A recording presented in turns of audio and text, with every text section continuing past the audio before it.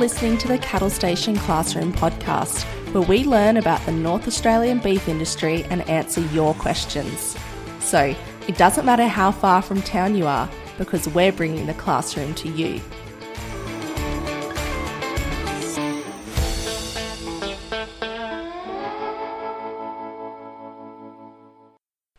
Welcome to the Cattle Station Classroom podcast. In today's lesson, we are going to learn about a landscape rehydration technique called water ponding. To do this, I'll be joined by Jardine McDonald, the Program Manager for Rangelands Natural Resource Management in WA. Jardine is a hydrologist who comes from an environmental consulting and mining background and did research on groundwater recharge and catchment water balance dynamics in the Pilbara. Starting with Rangelands in early 2019, he took up the project management role for the West Kimberley LCDC Smart Farms Grant project, bringing soil back to life through water ponding, funded by the National Land Care Program. The West Kimberley LCDC set up this project with the collaborative support of Mel McDonald, previously from Rangelands NRM, and Matt Fletcher from DPIRD, building on both Mel and Matt's water ponding work with guru Ray Thompson and Kimberley Station since 2009. As a part of this project, the West Kimberley LCDC also produced a video on how to build water ponds, which was uploaded to YouTube. There was also a webinar hosted with Future Beef, and I'll put the links to both of these in the show notes below. Jardine, today we're going to have an overview of water ponding, and water ponding is a solution to a problem. So I thought we should do the logical thing and start off by defining the problem. Yeah, thanks, Steph. A great place to start, but pretty big question.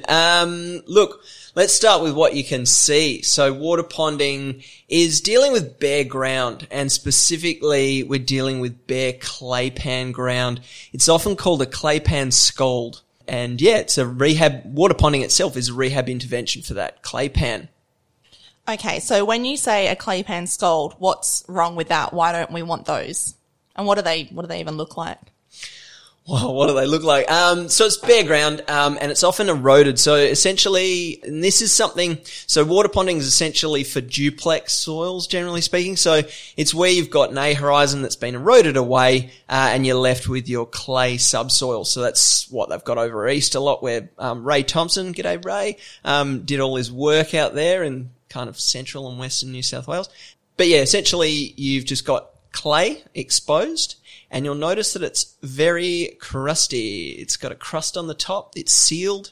It looks like a cement kind of, big hard stand just about. Not a plant in sight. Kind of like when you leave something in the fridge too long and you bring it out and it's not smooth like it should be and it's got that hard crust on top. Is that what we're getting at? Sure, something like that. Something like that, Steph. Everybody loves my analogies. Check your fridge more often, Steph. Jeez, you feral. Yeah. Never said it was my fridge, mate.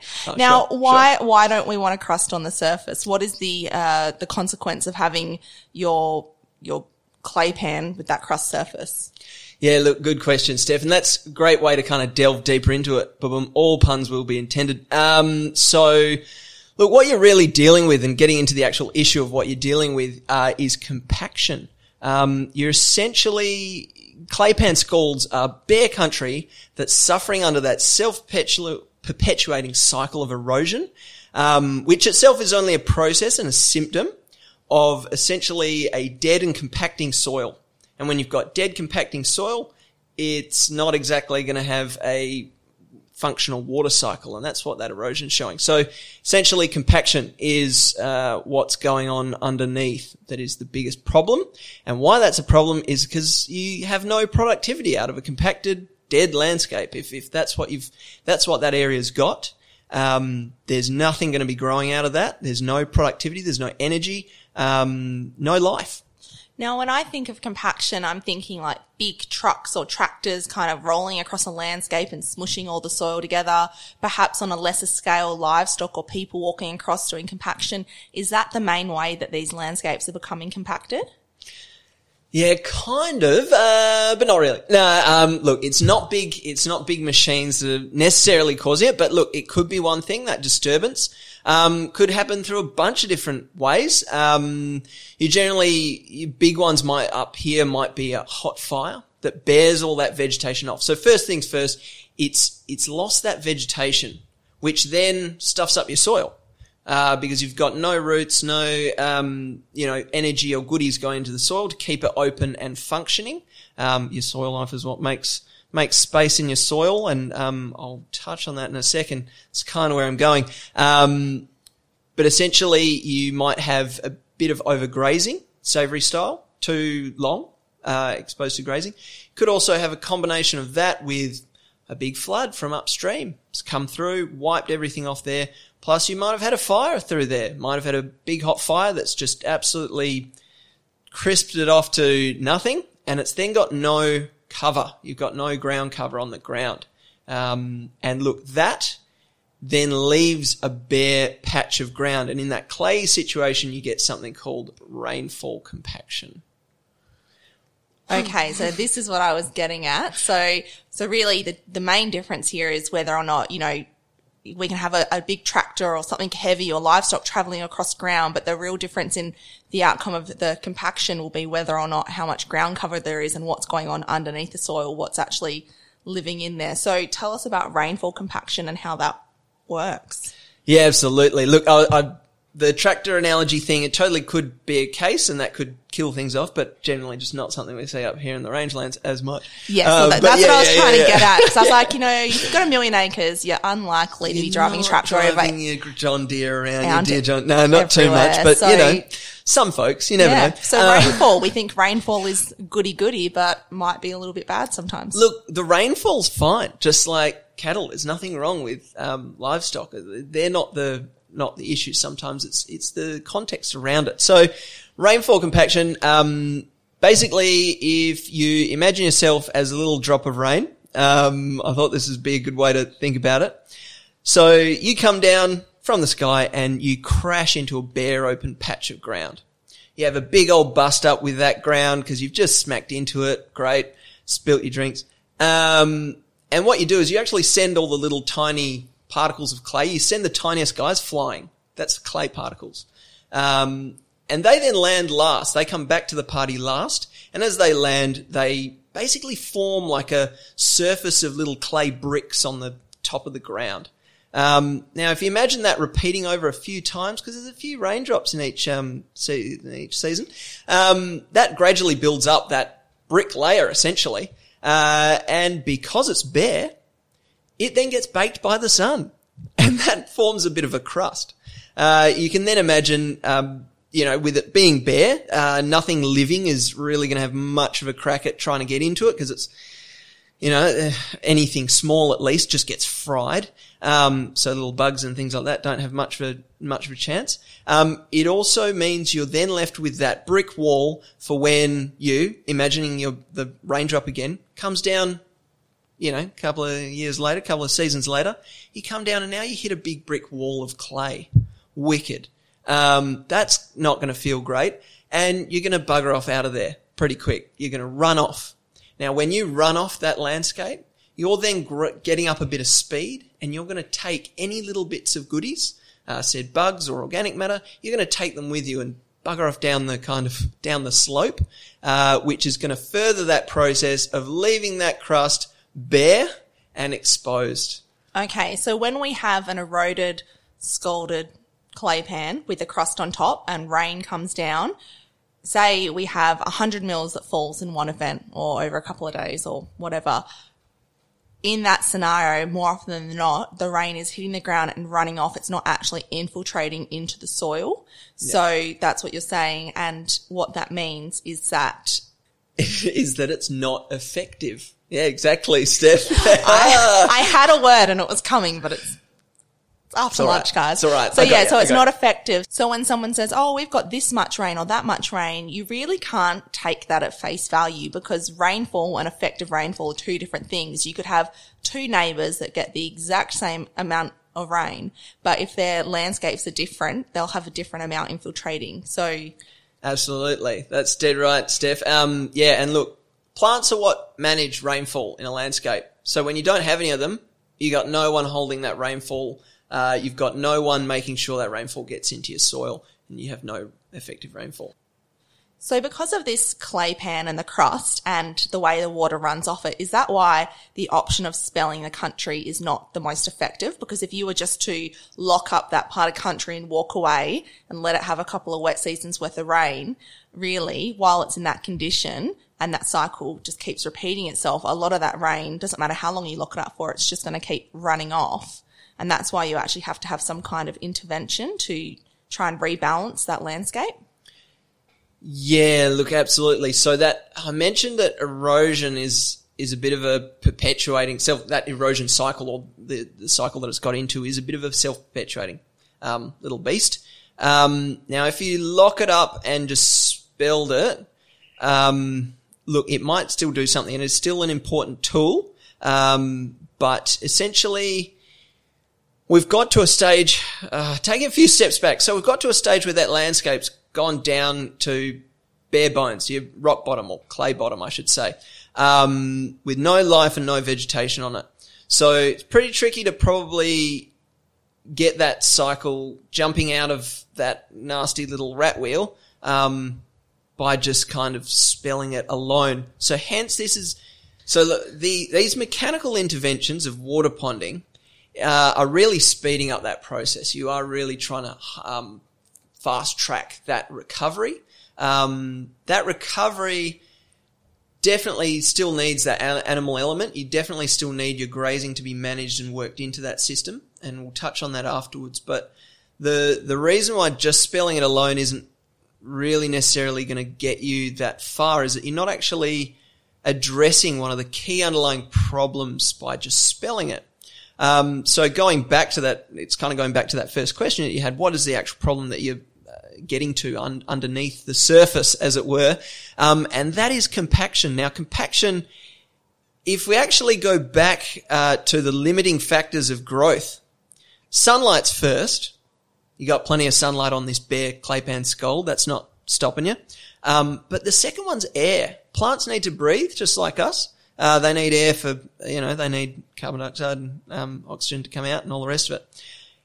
And with this, then you've got water, then you've got your mineral cycle.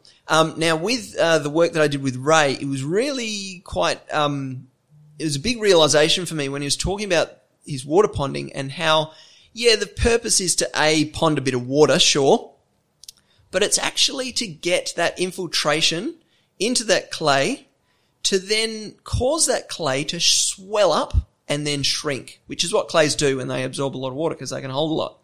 That busts the clay pan open, forms cracks, opens that clay pan up. That allows air to actually get into that soil.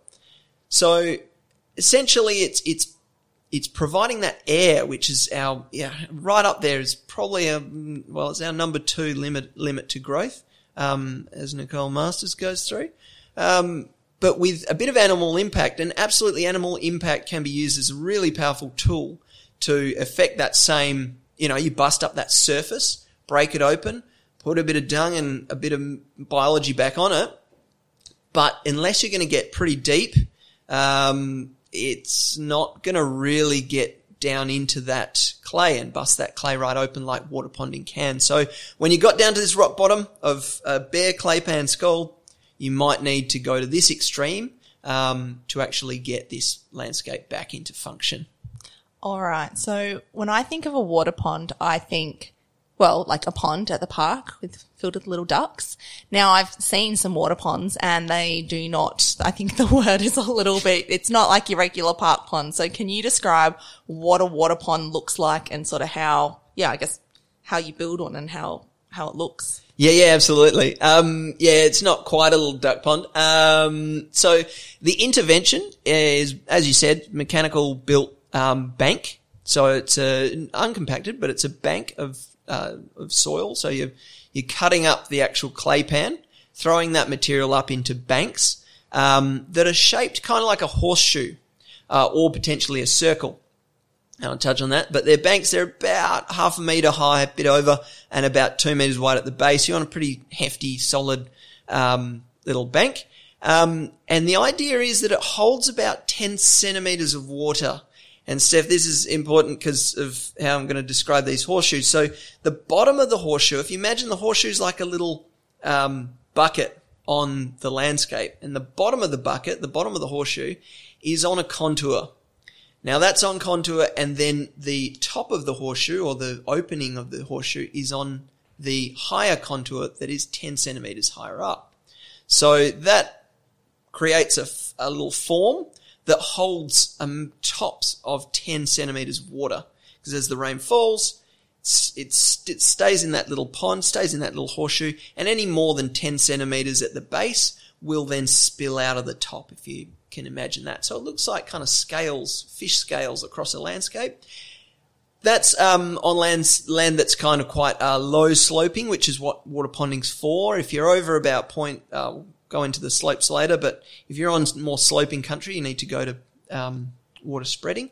But this is on pretty low slope country, and if it's really low slope, Ray actually does a circle. So it's just a bank that kind of encircles a little patch. They're about an acre, so about 0.4 of a hectare in size, generally about that size depending on the slope and the landscape. And yeah, it's just holding the rainfall that falls on that area. So we've got these horseshoe-shaped fish scales kind of across the landscape, and what you're saying is that the bottom end, or like, the U bit, is a little bit deeper than the top bit, but depending on how big it is, but at its deepest it'll be about 10 centimeters. So we're not really holding, it's not like a dam or a weir or anything. We're not holding up bucket loads of water. We're just holding quite small amounts, really, like in terms of the depth. Yeah, absolutely. So it's tops of 10 centimeters of water depth is held by these banks. As I said, they're about half a meter high when you build them, because they're not a permanent bank. They're just a bit of kind of material thrown up to kind of hold that water initially, and a lot of that will obviously a lot of that loose material will settle a bit. But you're only holding 10 centimeters at the bottom there. And as I said, so essentially that level of the ground, if you think the bottom level of the ground between the low point and the high point, there's only a difference of 10 centimeters. So any more than 10 centimeters at the bottom, and it's just like it's essentially going to fill up, and that water will be, across that whole pond. So the whole horseshoe will be full of water essentially. And it'll only be, millimeters deep at the top, where it then spills out, and 10 centimeters deep at the bottom, if that makes sense. So then it spills and it bywashes, which naturally kind of slows that down because it's going to move around. And so when this water is accumulated in the pond and being held, how is that actually helping the landscape?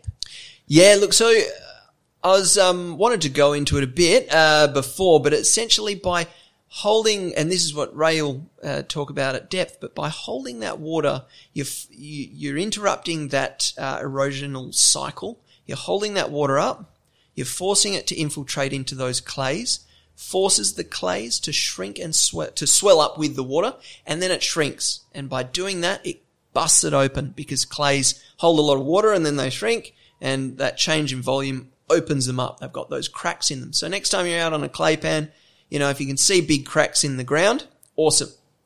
That means it's kind of functional, because water can actually get in, air can get in, and therefore things can grow. Roots can grow, seeds get held, stuff loves it. So you actually get a bit of productivity. And as I said, Nicole Masters' little limits to growth. You got your sunlight, that's fine, but you need your air is second. And without that in that clay pan, it's dead and nothing's going to grow. So essentially water ponding is bringing soils back to life. Oh, exactly. Which is the name of one of the projects you're working on, which we'll put all the links in the show notes, because this is a very, very short and sweet, broad strokes explanation of water ponding. That's what Cattle Station Classroom is, just the gist. Yeah, not to steal the name of another great podcast out there. Now, just to wrap us up, can you just very briefly go over some other interventions, just so we can just plant the seeds in our mind, and we'll come back and do another episode on those another time. But just to let people know, obviously water ponding is one tool in a toolbox. That's the reason we have a whole toolbox though, is that depending on the situation, you may need, one day you might need a hammer, another day you might need a spanner, then you might need a a saw, another tool. So different tools for different situations. Absolutely, Steph. So just recapping, water ponding is really specifically for clay pans. As I said, it really needs that clay soil for it to work and get that shrink, swell and bust open that clay.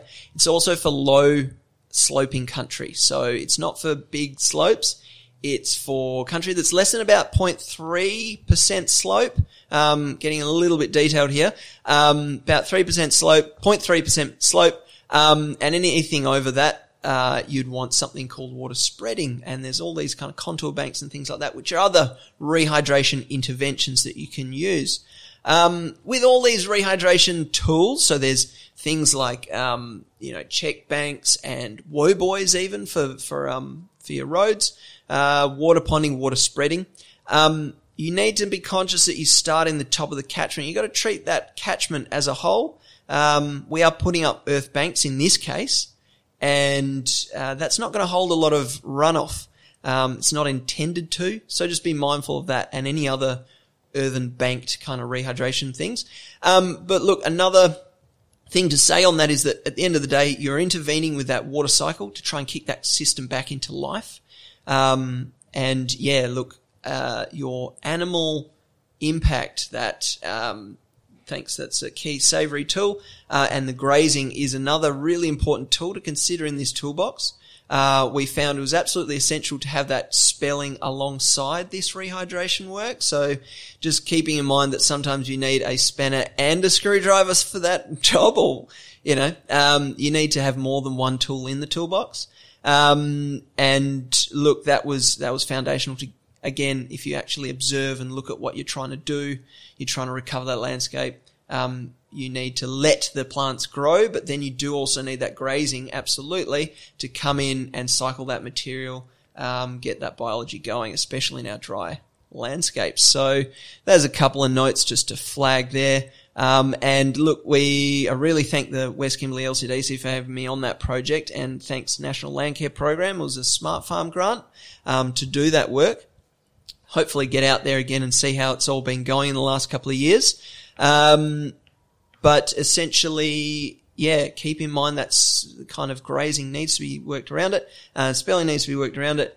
And I've forgotten what I was going to say. The video. Yes, we did a video on how to construct them. So check it out on YouTube. Through Future Beef, there's a few more details there. And there was a podcast, a webinar, not as cool as this, that was on it for a bit more information. So you can hear the big man Ray talk about it as well.